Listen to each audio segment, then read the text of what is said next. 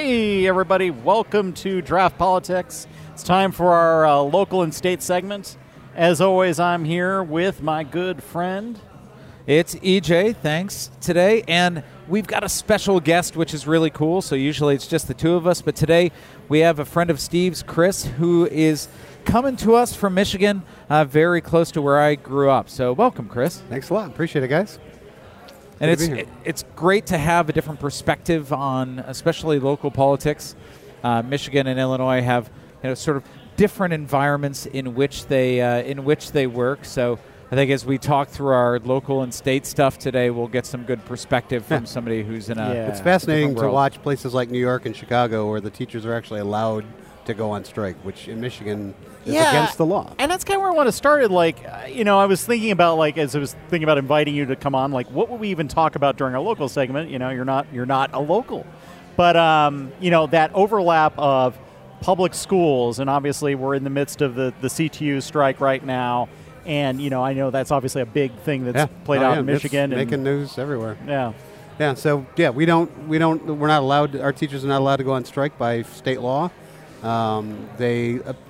Occasionally the Republicans decide it's important to make it more illegal to do that, so they'll pass a law to make it, the last time they did this, they actually started imposing fines on the union itself rather than, taking action against the teachers. So what they have in Michigan is sick-outs, basically, and we have had that happen, but the education in Michigan is a shambles.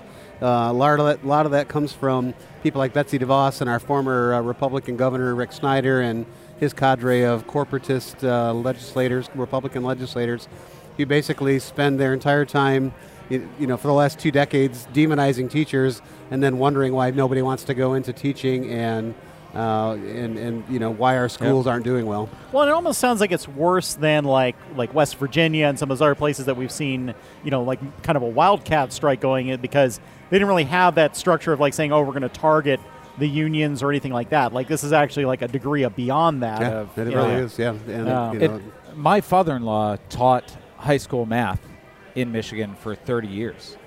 And, hearing what he went through and all of the changes, and in the end, they were actively trying to, hire people at very low cost and keep them out of the union.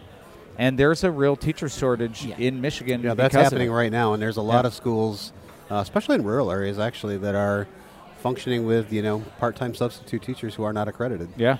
That's a big deal. And another thing that I really found interesting is that, and it's important to note for people who are listening, Michigan has been a Republican supermajority in the legislature, and please correct me if I'm wrong on any of these things. It's a supermajority in the Senate and a majority in the state House. Right on. And up until the last elections, when Gretchen Whitmer was elected as governor, there was a Republican governor, and sort of all the executive side was so the entire executive branch is now women, except for our lieutenant governor, and they're all Democrats, and then the state legislature is still dominated by the Republicans. Yeah, and it's, politically a very interesting state, and you've got extremes on both sides, as I guess you do across the country. But I have friends, and I grew up in Michigan. I went to school in Michigan, and I have friends who were teachers who lost their jobs because of the policies of that Betsy DeVos and her family and group pushed, who were still Trump voters. Yeah, which blew me away. It still pretty blows astonishing. me away. It really is.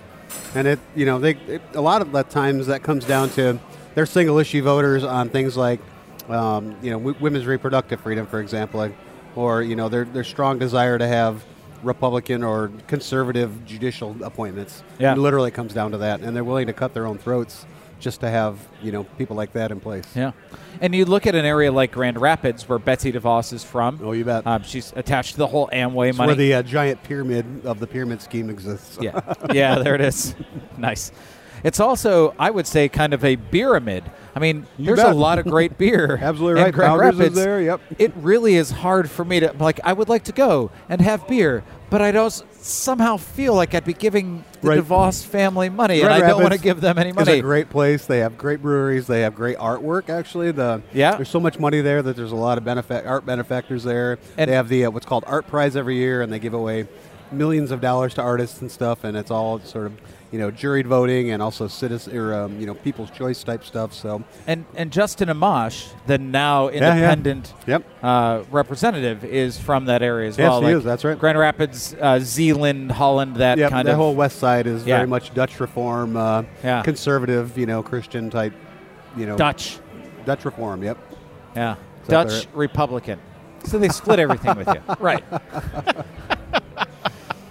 You bet. But a lot of money a lot of effort has been spent by the DeVos family to promote privatizing schools. They really want more than anything else vouchers so that people can take their tax dollars and go to Christian schools. They see their holy grail, literally in their case, is to have most schools teaching from a Christian perspective. And they've tried, I think, 3 times in the last 4 or 5 decades to turn Michigan into a voucher state, and the voters have turned it down every time because it would require a constitutional amendment. Yep. And yet they still try to do it every single time. Stay strong, Michigan. Yes, we're working on it. But we do apologize for Betsy DeVos. Speaking of staying strong, CTU. So yes. Last week we had said we know there's going to be a strike. We're sure it's going to happen. It happened last Thursday. Yes, we both prognosticated that there would be a 2-day strike. We'd have the weekend. They'd get it all figured out. Kids would be back to school today, Monday. How did that work out for us, EJ? I had a good day with my kids today. I realized in asking that question, I said, how did it work out for us? Well, I wasn't having to stay home with kids, so. No, it was my kids were home again today. We went out, though, and talked to the teachers on the picket line outside of the high school that's right next to our house. Their teachers are in good spirits. They're still feeling pretty good about things. I really loved just walking onto the corner. There's a Ravenswood Elementary is not far from where I live, but walk down there, saw the teachers there, people honking their horns as they're going by. Today, they were clearly trying to have a meeting, and people were still honking their horns, and they're like, okay, we're trying to pay attention here. Like a quarterback trying to get the crowd to calm down. Yes, exactly. We're strategizing the umbrellas today. But, obviously we're very early in the strike, but overall it seems like they're doing pretty well so far. Yeah, the spirits are good. So there were a lot of negotiations over the weekend. So the strike will at least be 4 days. We know that. So we had 2 days last week. It'll be at least 2 days this week. Some negotiations over the weekend. War of Words stuff as has been going on. One of the things that I thought was really interesting was CTU coming out and saying, hey, stop going to rallies and just stay and negotiate. And CTU's like, no, our leadership should be at those rallies. Yeah. So a little bit of that. CTU has asked Jesse Jackson, not Jesse Jackson Jr., Jesse Jackson to come in. Jesse Jackson. The Jesse Jackson to come in and act as a mediator. And there's precedent for that in labor negotiations in Chicago in the past and kind of across the country. Well, that does bring up the interesting question of, how close are they to an agreement if they're like, let's bring in a new person to arbitrate this? It seemed like at the end of the weekend, it was some things around class sizes were still a big sticking point, and hard caps versus soft caps, and well, it also seemed like around the nurses, it seemed like, and it was interesting. There was different language they were using around the nurses. There was Lightfoot was saying promising a nurse in every school within 5 years, okay, and the CTO pushing back saying we want a nurse in every school every day.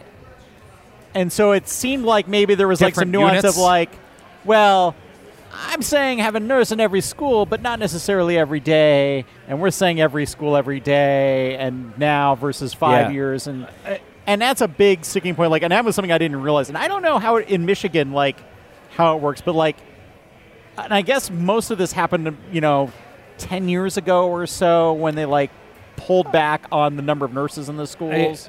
So I've had kids in Chicago public schools. My elder child is a 6th grader. Okay. And they had a nurse in the school every day up until 3 years ago. Okay. And now it's twice a week. I mean, it's a pretty steep drop-off. It is a steep drop-off. Yeah. And And it's not as simple as that, because you've got we're in a school that shares a building with another school, and it's on a campus with a third school that's much bigger, and there's a Heartland Healthcare that's in that other school. And so I'm sure somewhere back there is some definition of what is a nurse, that qualifies, what is on precedence. Right. Hey, because, if my child really needs some kind of semi-emergent medical care, there is something that's close.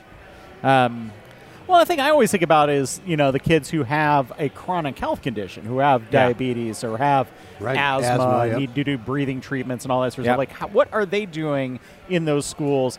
And I suspect, on the north side, there's probably some amount of support where most of the time there's a nurse there. But, in the south side and other places, like, maybe not as much.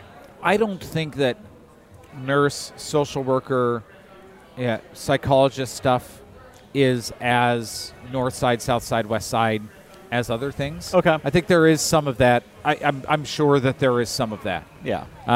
Because of some of how the rest of the budgets work. But I think generally it's a problem across the board. And, I am hoping that CTU is really pushing for the stuff on the west side and the south side. Because, look, the schools on the north side hold fundraisers. And those they can make up for a lot of shortfalls. I will say that my kid's school has funded a teacher through the fundraisers. Which is insane. It is really insane. is. It's both insane that they have to do it. How is the community support for the teachers that are striking right now? Yeah. It's good still. It's good. Good. I think what I'm seeing is that there is a lot of support for the teachers. There is reasonable to good support for the union. And, there is a certain amount. They make the distinction. That's interesting. There is a distinction. Yeah, there's People definitely make much more of a sense of a political thing with Right. the CTU versus the teachers. So, I said this, and I'll say it again for disclosure on the podcast for the fives of people who are listening, and also for you. Like the CTU is a political entity, and they donate money to campaigns. Sure. Yes. In the municipal election, so they donated over $300,000 to the mayor's race, and they lost. Their candidate lost by 1 million points. Yeah. I mean, it was the biggest crushed. blowout in the history of blowouts. It was unbelievable. But they also donated a lot to the aldermanic races, and there were a couple of those races that were very close to me, and so I didn't feel like their process was very well thought out. So, they want to act like a political entity, and I think that's I am absolutely okay with unions acting as political entities because they're political entities. Somebody's got to do it. You bet. Yeah, Exactly. But I think there are a lot of people who distrust that, and especially on the north side. And you saw that, in the negotiations, there were things being brought up that are citywide political issues. Like they were talking about like rent control and things like that. Right. Like they're definitely trying to broaden what they're talking about and what they're representing beyond what's happening in an individual school. And and that's been one of the things that's gone back and forth in the contracts is Lightfoot basically saying, well, we can only talk about wages and benefits and things like that, and the CTU being like, no, we're going to talk about nurses and we're going to talk about care work, social workers and all these other things that are part of the school, and it ends up being part of the teachers' work environment, but it helps socialize that beyond the teachers to say, okay, well, here are people in the community will benefit from us being on strike. Right. And by state law, the teachers can only strike for pay and benefits for the teacher. So so they're when not allowed to get out of their lane in that regard. Right. So when they bring up theoretically. I mean, it's nice, all but they do anyway. Yeah. And again, there is a tough balance here, and I can see both sides of the argument, and I struggle with it myself. Again, I want the best things for the teachers and for the kids.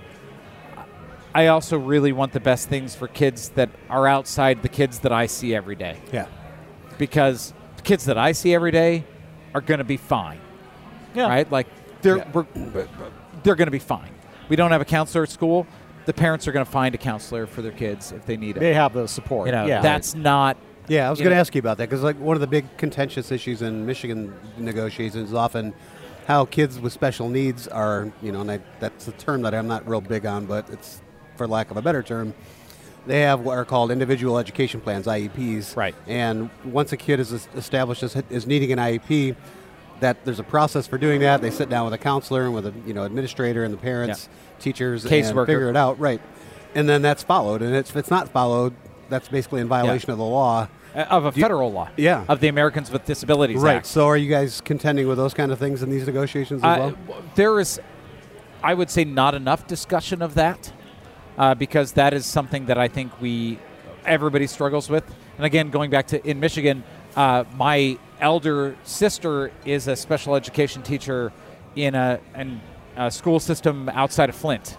Wow. So she sees that firsthand, and I understand the 504 plan. So 504 plan is one step before the IEP, and that's 504 named after the 504, which is the Americans with Disabilities Act. So this is all sort of federally mandated, and it requires funds, and you have to do this tracking, and you have to do all these things. And it is both, I think, very important and also a burden on the schools.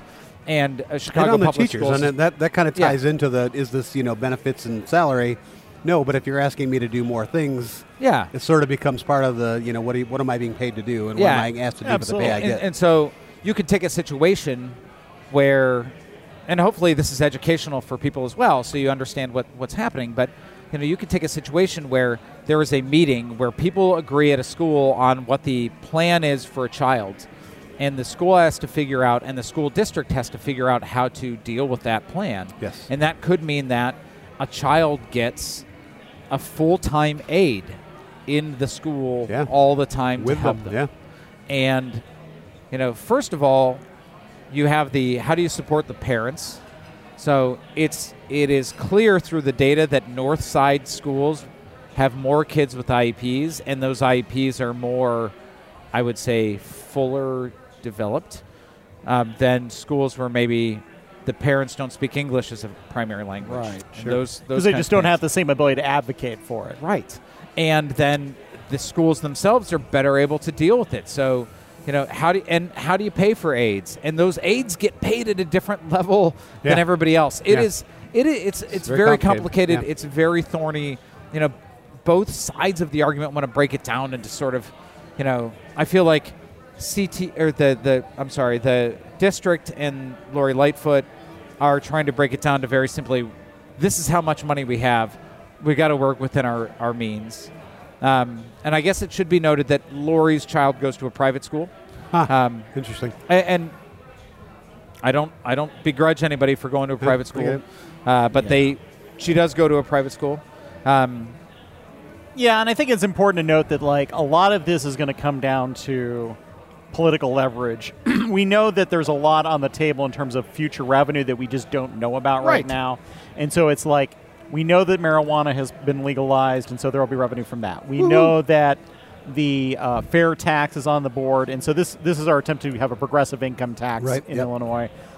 So if that gets passed by the voters, then that will come into play. Presumably that could even set up the notion of a Chicago income tax at some point, because then it could do it progressively. Who knows what's going to happen? Right. So how we pay for all of this is still a little up in the air.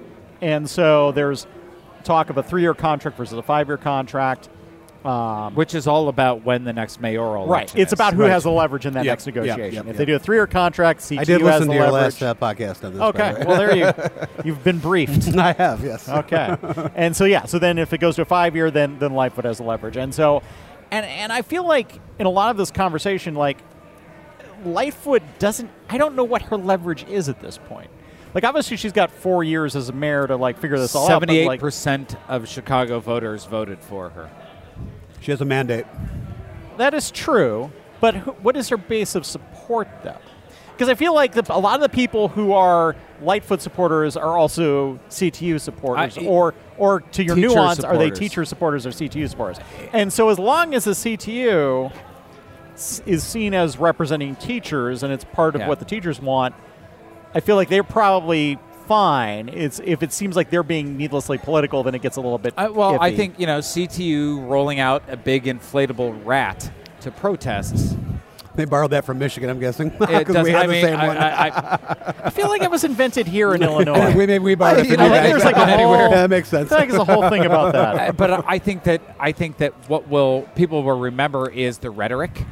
They will remember that sort of thing. So, get your quesadilla. I know. They will remember that sort of thing in the next set of elections, and people, I guarantee, will bring up CTU's involvement in things like this going forward. So that's the strike. We know that Democratic, so Bernie's already been out, and it was announced today that Elizabeth Warren will be in Chicago on the picket lines. Nice.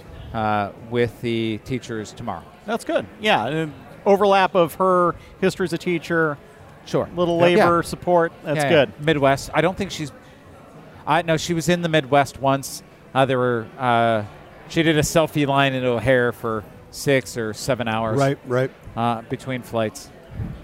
But I think I saw a CTU tweet today that said that she's going to be here tomorrow. All right.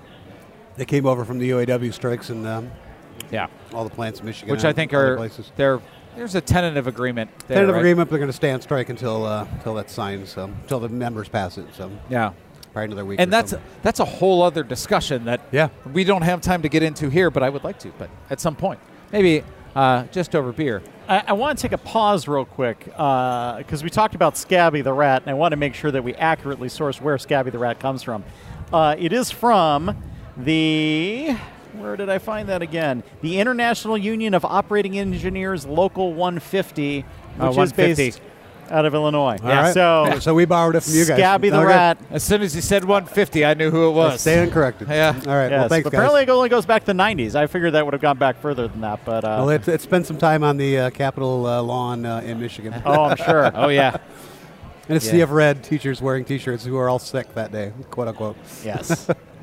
Scabby the Rat. Love that guy. So more broadly in Illinois, and we can't discount this. Again, for me, my personal world is sort of all consumed with the teacher strike right now, but more broadly in Illinois, we've talked a lot about some of the investigations that have been going on. One of our state senators had his offices raided. We knew that ComEd/Exelon had some subpoenas against them. And we learned in this last week that there were subpoenas executed against the City Club of Chicago. So the City Club of Chicago is a public affairs group.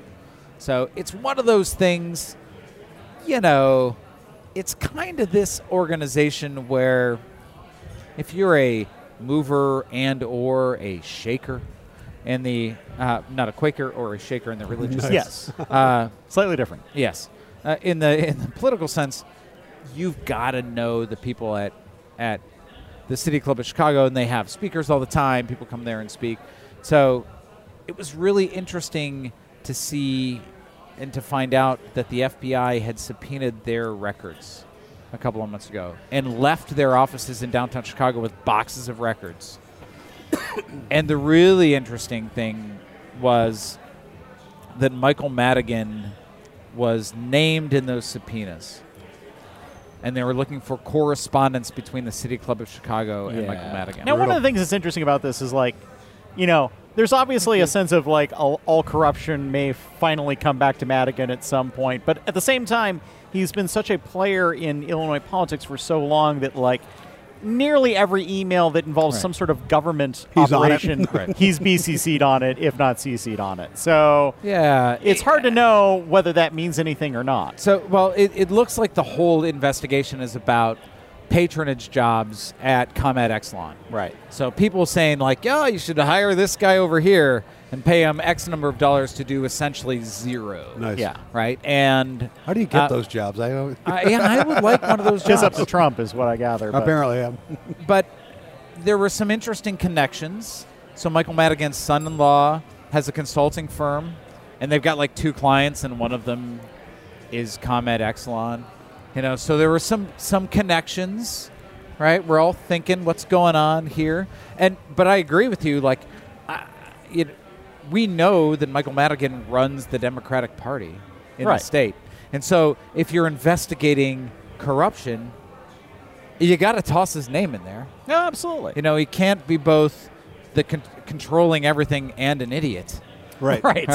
I mean, he's very good. He's also very good at segregating himself. Yeah, and that's the thing that's going to be interesting to see is, like, how well has he protected himself from whatever this is? I mean, ultimately, none of this may come back to him. It may come back to him, but has been blocked by him having some intermediary layer that protects him. But typically, people like that are pretty good at that kind of thing. Yeah. Call me later. Well, it's interesting, and that's the thing is, like, you look at him, you look at somebody like Blagojevich. And Blagojevich, like, he had swum in the sea of corruption for so long that he didn't realize when he was crossing a line. Right. It was like when it was golden became f***ing golden. It's like suddenly it's all out there and it's a mess. And so Madigan has been there for a while, but he's been there for so long and such a key part of it that he has that experience with it and knows kind of how to navigate the swamp, so to speak. Yeah, I mean, there's not going to be an email from Mike Madigan say, like, hire these guys, I'll get you these contracts, and we'll raise the rates. Definitely that's not going to be it. Yeah. But what you could see is communications between lobbyists and Exelon, lobbyists and somebody else saying, Madigan wants us to do this. Talk to the M&M. He said, he'll push this legislation that will allow for the increase in rates if, initials get this thing. Yeah. Or it will be that guy who works for Madigan was pushing for this, and Madigan will be like, oh. I don't know that guy. And the guy who works for Madigan will be like, whoa. And, Never seen that guy before in my life. Right. I know he worked for me, but I just didn't really look at him. He's kind of unattractive, to be honest. That was kind of my goal, was to not talk to anybody. Yes. He's built some good firewalls. Yes. So I think we need to keep paying attention to that. It's an interesting situation that will continue to get more interesting. Yeah. And FBI raids always get everybody's attention. Right. It's another one of those places where I'm like, ooh, this Justice Department is, controlled by Bill Barr, but like, ooh, but Madigan kind of sucks, and like, I don't know how to feel about this. I don't know how to feel, right? And that's why we have beer. That's right. Fair point. Beer. For when you don't know how to fear about this. I said fear about this. Yes, I know. That was a Freudian Cheers slip. to your fears, sir. When you don't know how to feel about this, beer. It gets you through the feel fears. Sure. We'll why workshop not? and get back to you, folks. He's had a long week, everybody. It's been a long week. As we all have A had. little punchy. And actually, as we're talking about, like, Illinois corruption and all of this sort of stuff, I know, like, obviously one of the big things in Michigan that I know you've been invested in a lot is what's been going around Flint, Michigan, and all of that sort of stuff. Yes. How have things progressed from there? Like, is there any sort of, like, legal actions that have happened and kind of bubbled up? Or Well, basically, when we brought in the new female overlords to run the state of Michigan, which over ladies. Yeah, the overladies. Yes, thank you. Over mistresses. I don't know how that goes. That's another. Yes. Oh yeah, different genre. So Dana Nessel. There was a guy named Todd Flood who was the chief investigator under the Snyder administration. That's the former Republican governor. And Bill Schuette, who was defeated by Gretchen Whitmer when he ran. He was a former attorney general, and now he ran for governor and was defeated soundly, by the way, by Gretchen Whitmer. Spanked. That was spanked is the appropriate word. Speaking of overmistresses. Anyway, that was the tie-in. Yeah, you're welcome. So Dana Nessel, who came in, and by the way, the best schadenfreude of the whole election was the fact that Bill Schuette, who was our AG, was a virulent anti-LGBT bigot and was defeated by an openly lesbian woman Democrat. So it was really awesome. But she's been a fierce advocate for Flint, fired Todd Flood, and has now restarted all of the investigations because they were tainted. And there's probably some big news coming out of Flint in the next month or two. I've been talking to an independent journalist who's been doing some digging on that. So right now, they've basically had to restart the investigation, which is unfortunate in terms of the whole justice delayed is justice denied part of it. But if justice wasn't going to be served by the existing legislation or investigation, then that was going to be justice delayed denied. is better than none. No justice at all, precisely. Yeah. So there's that. Mayor Karen Weaver is she's basically took over after the former mayor, a white guy, Dane Walling. She beat him basically because he was one of the people raising glasses of water saying everything's fine, because he was led to believe this by the people that were running the show. Because remember, when this all happened, the city of Flint was under an emergency manager who was an appointed dictator, basically. So the emergency manager law in Michigan essentially said for certain municipalities that had a financial condition, essentially there are no laws anymore. You can cancel contracts. You can do whatever it takes. I mean, there are laws, but all of the decisions related to fiscal matters and education matters, if it was because it could happen to a municipality or to a school district. A single appointed person was, taking over for and displaced the locally elected people. And when Detroit became under an emergency manager, literally over half of the African Americans in Michigan were under unelected. Yeah. Their elected officials were no longer in charge. Anyway, all the decisions that got made that led to the Flint water crisis were under an emergency manager. So, and mostly about where they get the water from. Yes. So there was right now, and at that time they were buying their water from Detroit, the Detroit Water and Sewerage Department. They were literally piping water up from Detroit through a giant pipeline. The local people wanted to have more control, so they decided they were going to build their own system that would bring in water from Lake Huron due east instead of bringing it up from the south. While they were waiting for that, the emergency manager decided that they were going to start getting their water from the Flint River, which runs through the middle of town. Yeah. They took their water treatment plant that had been under mothballs, brought it back up to, I'm using air quotes, which you can't see. Yeah. Brought it back up to speed. Decided not to use the phosphate treatments that are used for corrosion control. And the Flint River water chemistry is different than the Great Lakes Huron River water.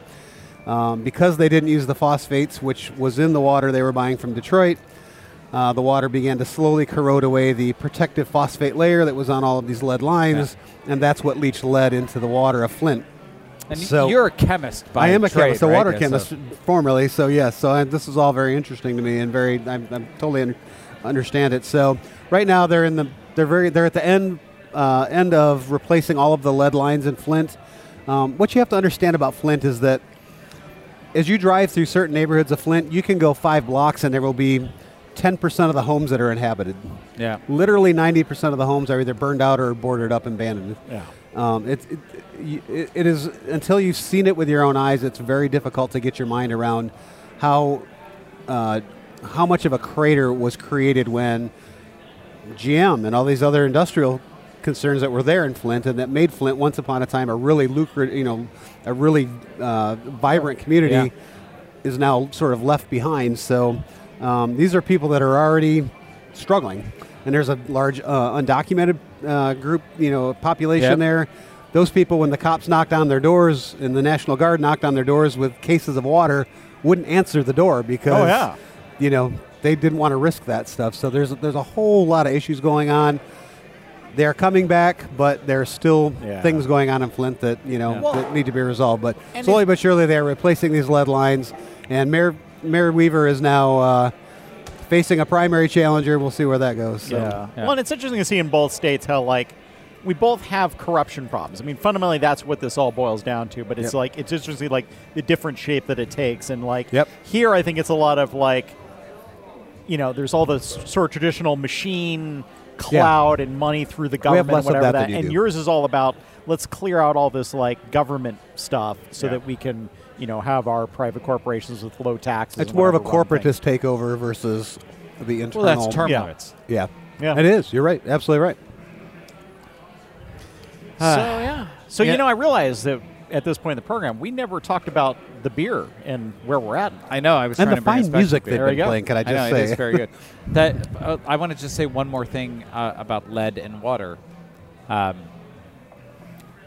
I've been trying to get accurate lead results for my house for 14 months, and we just got them back this last week. So this lead issue is it's huge. As much as Flint was the poster child for it, it is a national problem. Yeah. So it is a national Chicago, problem. Pittsburgh kind of tried to address it. Newark, New Jersey. Washington, D.C. had a huge problem. D.C. Any municipality is literally one chemistry upset in terms of the water chemistry away from the phosphate linings that are encasing the lead and protecting the water from it. Well, it's a deal. It's a deal. It's well, a problem. Here in Chicago, so I've got some elevated levels in the 3-minute draw. So that means that water's sitting in my pipes in the service line. So in Chicago, the service line, so that means from the street to your house, they were mandated to be, by ordinance, to be lead until like... No kidding. Oh, yeah. Until the federal government outline. The untold story in Flint is that this water that was so corrosive that ate off this phosphate lining off the lead lines was also incredibly corrosive to the bare metal underneath it if it was steel or galvanized lines. And so people's water lines inside their houses, their dishwashers, their washing machines, their hot water heaters were all destroyed by this water because they didn't spend $150 a day to put tripolyphosphate into the water. Right. Yeah. And these people will never be compensated for that. No. And these are people that are already been kicked in the teeth by globalization and stuff. Absolutely. And it all falls around, the same kind of financial fault lines that we see everywhere else. I mean, it's like here it's like, if you've got lead going into your home, if you have means, you can set up filtration, you can get it remediated, or maybe replace your service line. You can replace your service line, or maybe you just live in new construction where that's not even an issue. Whereas the new construction, the service lines are all the same. Nobody's replacing service lines. Okay, well, never mind then. And you're still screwed. That's something that I've really. So this is something the city sent out. Remind me to test my lines. Yeah, yes, I know. Think about it, right? Yeah. So the city, and this is interesting. This is one of those good bad kind of things. So our first test that we did ourselves showed elevated numbers. And they were elevated enough that the city sent people out to do a second test. And the city sent out an electrician, a plumber, and a water quality person. So the electrician was sent out to make sure everything was grounded right, because if your lines aren't grounded right, you can and you can probably speak better to this than I can, but an electrical charge to your line can cause corrosion. Right, galvanic corrosion, exactly right. So that's one thing. That was fine. The plumber, to be honest, I'm not sure it is. I think he was just saying, like, that's lead. But we live in a newer house, so it's a little simpler, right? And then there was another person to do the testing. And the person who did the testing, although it took almost 10 weeks after they did the testing, actually called us. Brutal. And said, hey, here's what my testing results showed. And they were, again, elevated in certain draws, which meant that water sitting in the line between our house and the main was, picking up some lead. And so essentially, if we flush the water for a few minutes in the morning, it's going to be fine. Now, that's us. He said a mile east of us, in homes that cost over $1 million, the results were much, much, much, much worse. Really? Yeah. And he was just talking about, like, you wouldn't believe the places, where they've replaced a main and they've cut part of the lead service line, and where they've cut and kind of half fixed it, it's terrible. Yeah, and that's one of the things that also factors in is we've been doing a lot of replacing of water mains throughout the city, and you'll see constant construction. And every time they do that, it is disturbing all of this and obviously introducing more lead into homes than they would otherwise have. Yeah, it's interesting because recently in the last month or so, Birmingham, Michigan found some lead in the schools. Yeah. They've obviously instituted a lot more testing now, particularly in schools. And Birmingham is a pretty affluent area. Super affluent. It's a northern suburb of Detroit. And the response was instantaneous, unlike with Flint. Right. So, So, there are no burned out houses in Birmingham. There are no burned out houses in Birmingham, at least not for more than a day or so. So we've talked water and lead and chemistry, beer, also chemistry. I believe all of us have done home brewing to one extent or another. I have definitely done home brewing. So yeah, me too. Yeah, so there you go. But I have not the patience Do you pay attention to your water space. chemistry with your beer? Do you test it or no? No, I don't I've just either. been told that like Chicago's water is really good for beer, and I just accept that to be true. Yeah. We tend not to. We tend to use cold water because we don't want it to go through our water heater. We don't want it to sit in the water heater for a while. So we tend to use cold water so that it's not stale water, as it were. But yeah. Well, yeah. So I had a conversation with, and this is going to tie some things together. I said at the beginning of the podcast, lead enhances the flavor of beer. Is that what you're trying to tell me? Just a touch of lead. The good for a Gurza, the original brewers that were in this space, they went through a big process to figure out the water situation. So originally their beer was being brewed in somebody's house, and they got a second water line run just for the beer. And when they moved to this space, they couldn't get the beer to taste the same way. Interesting. Yeah. And so then they found that the water lines, the service lines coming in were different, and they had to replace the service lines to get the beer to taste Interesting. the same. Yeah. Minor changes in water chemistry can have a huge impact. And there is a guy, he is a CEO of a .com, really into brewing, had a system custom built in his house for home brewing where he could adjust the minerals in his water. Yeah. And of course I'm saying his because only a guy would do this. To try to recreate the water conditions in like 16th century Bavaria. Perfect. Yes. Nice. So that he could have the perfect Pilsner. Well, so like Dovetail actually does basically that. Yeah, it's like they right on. like part of their brewery tour is that they will have you come and taste the water from Chicago's taps, and then the water that they actually use in their brewing that they've already treated.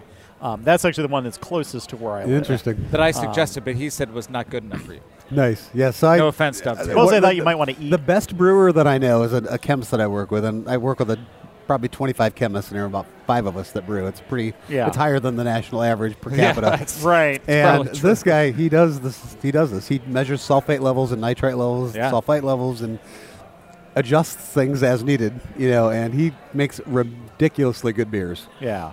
Well, that's one of the things. Like you can just kind of use whatever's there. I mean, and that's one of the things kind of interesting about Dovetail. Even though I'm even over Twisted Hippo, and Phil, we should talk about more. What is this? What are your EJ is giving me hand gestures. I don't know what they mean. So, the music here at Twisted Hippo has been fantastic today. Yes. Fair point. And it's just been carrying me along, and now we've got Don't Stop Me Now by Queen. Okay. Which is a fantastic song. And everybody who listens to the beginning of that song, if you don't get hooked right at the beginning. Which is ironic because you stopped me now. I did stop you now. I shouldn't have stopped you now. So, what are you drinking, EJ? We're way off the rails at this point, people. DJ seems to be very empty glassed over there. I am. But I'm just a Pils. So one of the things I love about this place is how they name the beers. Yes. So beers and hot sauces, best names of all. Yeah, absolutely. Food products out there. Earlier today we talked about, and I think Chris had an Ale Cool J, which is part of their 80s and 90s hip hop naming. I just had I'm Just a Pils, which is obviously a Schoolhouse Rock I'm only reference. a Pils. And if you very appropriate to our theme. 100%, very political. It almost had to be done. And if you look at their logos for it, it's Schoolhouse Rock. So it's like the I'm Just a Bill. Well played. He's sitting Twisted there, Hippo. but it's a beer. I love it. And there's the Dragon Keeper that you've had. The Which was logo excellent, game yes. here is super strong. 100%. The I'm Just a Pils. And look, sometimes you need a lighter beer. You need something that's not so punchy in the teeth hops. Occasionally, not all the time, not very often. Not cheating on you, hops. And it's really good. And to me, and we've talked about this before, like Dovetail, Metropolitan, when you can make a good Pilsner or good lager that still tastes good and it's full-bodied, but it's still light and drinkable, and you're just like, yeah, I can have a couple of these. I mean, they do them all well here. Yeah, for sure. At the hip. Yeah, the Ale Cool J was awesome. I'm now drinking their Rye Stout, which is outstanding. It's the Black Umbrella, and I'm a stout guy, and this is a good one. Sweet, but it's very caramely and delicious. And that's one of the ones that they have all the time. So this is my neighborhood brewery. It's really good. I'm here all the time. The Black Umbrella is their kind of banner stout. It's a fine beer. You can always get it in Crowler here. Nice. Yeah, and I'm having the Wooden Nickel, which fascinates me because as I smell it, it smells like brewing beer in a way that I've not experienced with other beers. I don't know what it is about it, but like oatmeal. It's something about it that it's just like there's nothing that I find more pleasant than the smell of brewing beer. Seriously, like I'll go to like various tap rooms or whatever where they're actually brewing on site, and you'll just smell that kind of malty smell through the air, and I just love it. That's like an oak aged ale. Right? Yes, it's an oak aged ale. I don't know what ale it is, but it is oak aged, and that's all they tell me. It smells like light Milwaukee. Right. Ew. Better than that, I swear. Better than that. So yeah. Well, I think we're good. Thanks for joining us so much. You bet. This has been great. Fascinating conversation. Yeah, and getting that perspective. The rest of the country is watching what's happening with the CTU and this strike that they're under. So we wish them all very well. Yeah. Thank you for tuning in, everybody. Catch Chris on his podcast. Yeah, that's the GOTMFV show. If you know what GOTV is, I'm sure you can figure out what GOTMFV means. is. And, of course, our blog site is eclectablog.com. And can we find you on Stitcher? I'm on Stitcher. I'm on Apple Podcasts. I'm pretty much everywhere where fine podcasts are given away for free. Can we review and rate you? You can review us on Apple and everywhere else. So thank you very much. When you go to rate him and review him, as I expect while you're you will, there, please rate us. Thanks, everybody, for sticking with us. Take care, everybody. Bye-bye. Having a good time, having a good time. The shooting star leaping through the sky.